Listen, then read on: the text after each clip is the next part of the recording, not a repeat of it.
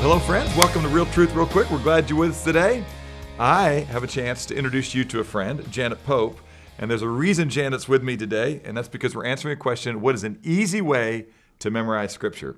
This is my friend Janet, and I don't want you to be overwhelmed as you watch this because I'm not going to have Janet share with you about the 17 verses that she's memorized this year. I'm going to talk about the 17 books of the Bible that Janet has memorized over the last 30 some odd years. 25. All right, so here's the thing. That can be very intimidating to people. Some people think, okay, you must have a photographic memory. Let's start with that at the very beginning. Do you need a photographic memory to memorize Scripture? No.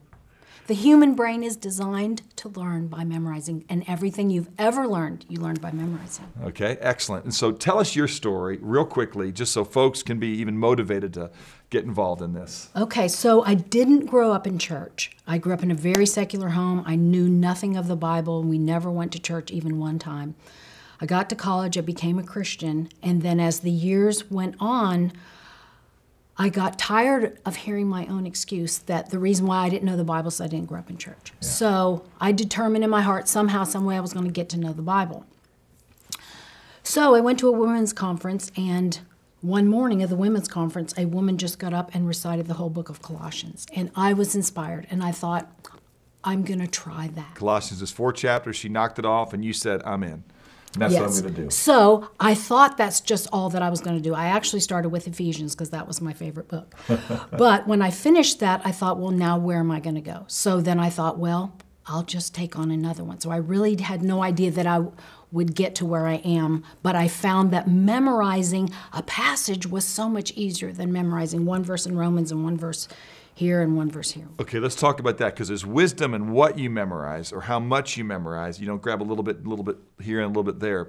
But what is an easy way to get started? Okay, I always tell people, simply start and start simply.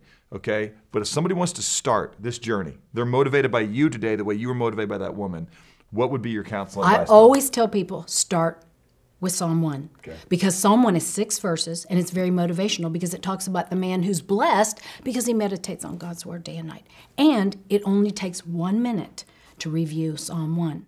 6 verses. So when you're first learning to memorize, you haven't really learned to capture those moments throughout your day, but everyone has 1 minute. So you got a 1 minute in the morning, 1 minute at lunch, 1 minute before you go to bed. You have several 1 minute pockets that you could review. Okay, so you're saying the whole psalm is 1 minute, but I want to start, I'm intimidated even by verse 1. You know, how blessed is the man who does not walk in the counsel of the wicked, or stand in the path of sinners, or sit in the seat of scoffers. That's verse 1.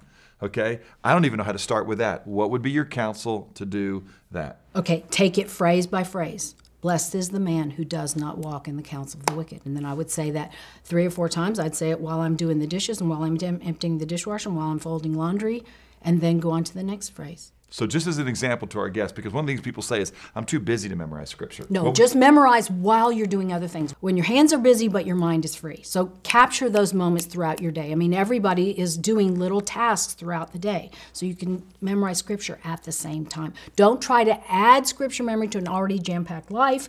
Fit it in with things you're already doing, with your exercising and just your household chores.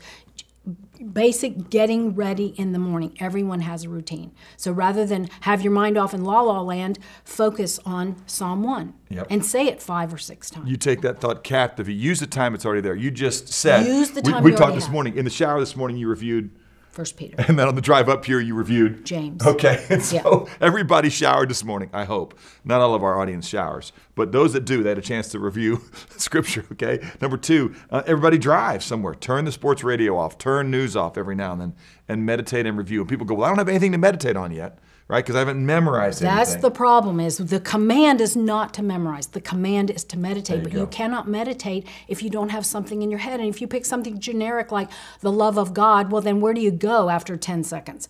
But if you pick a scripture like, how great is the love the Father has lavished on us, that we should be called children of God, and that is what we are. Well, you can meditate on that for 15 minutes, just thinking through each aspect. So even when you use Psalm 1, which says, how blessed is the man, I know you say, hey, who's God talking to? Who's the blessed one? What's blessing mean? Yes, ask the who, what, where, when, why, and how with everything that you're memorizing so that it becomes something that is you. Yeah, You own it.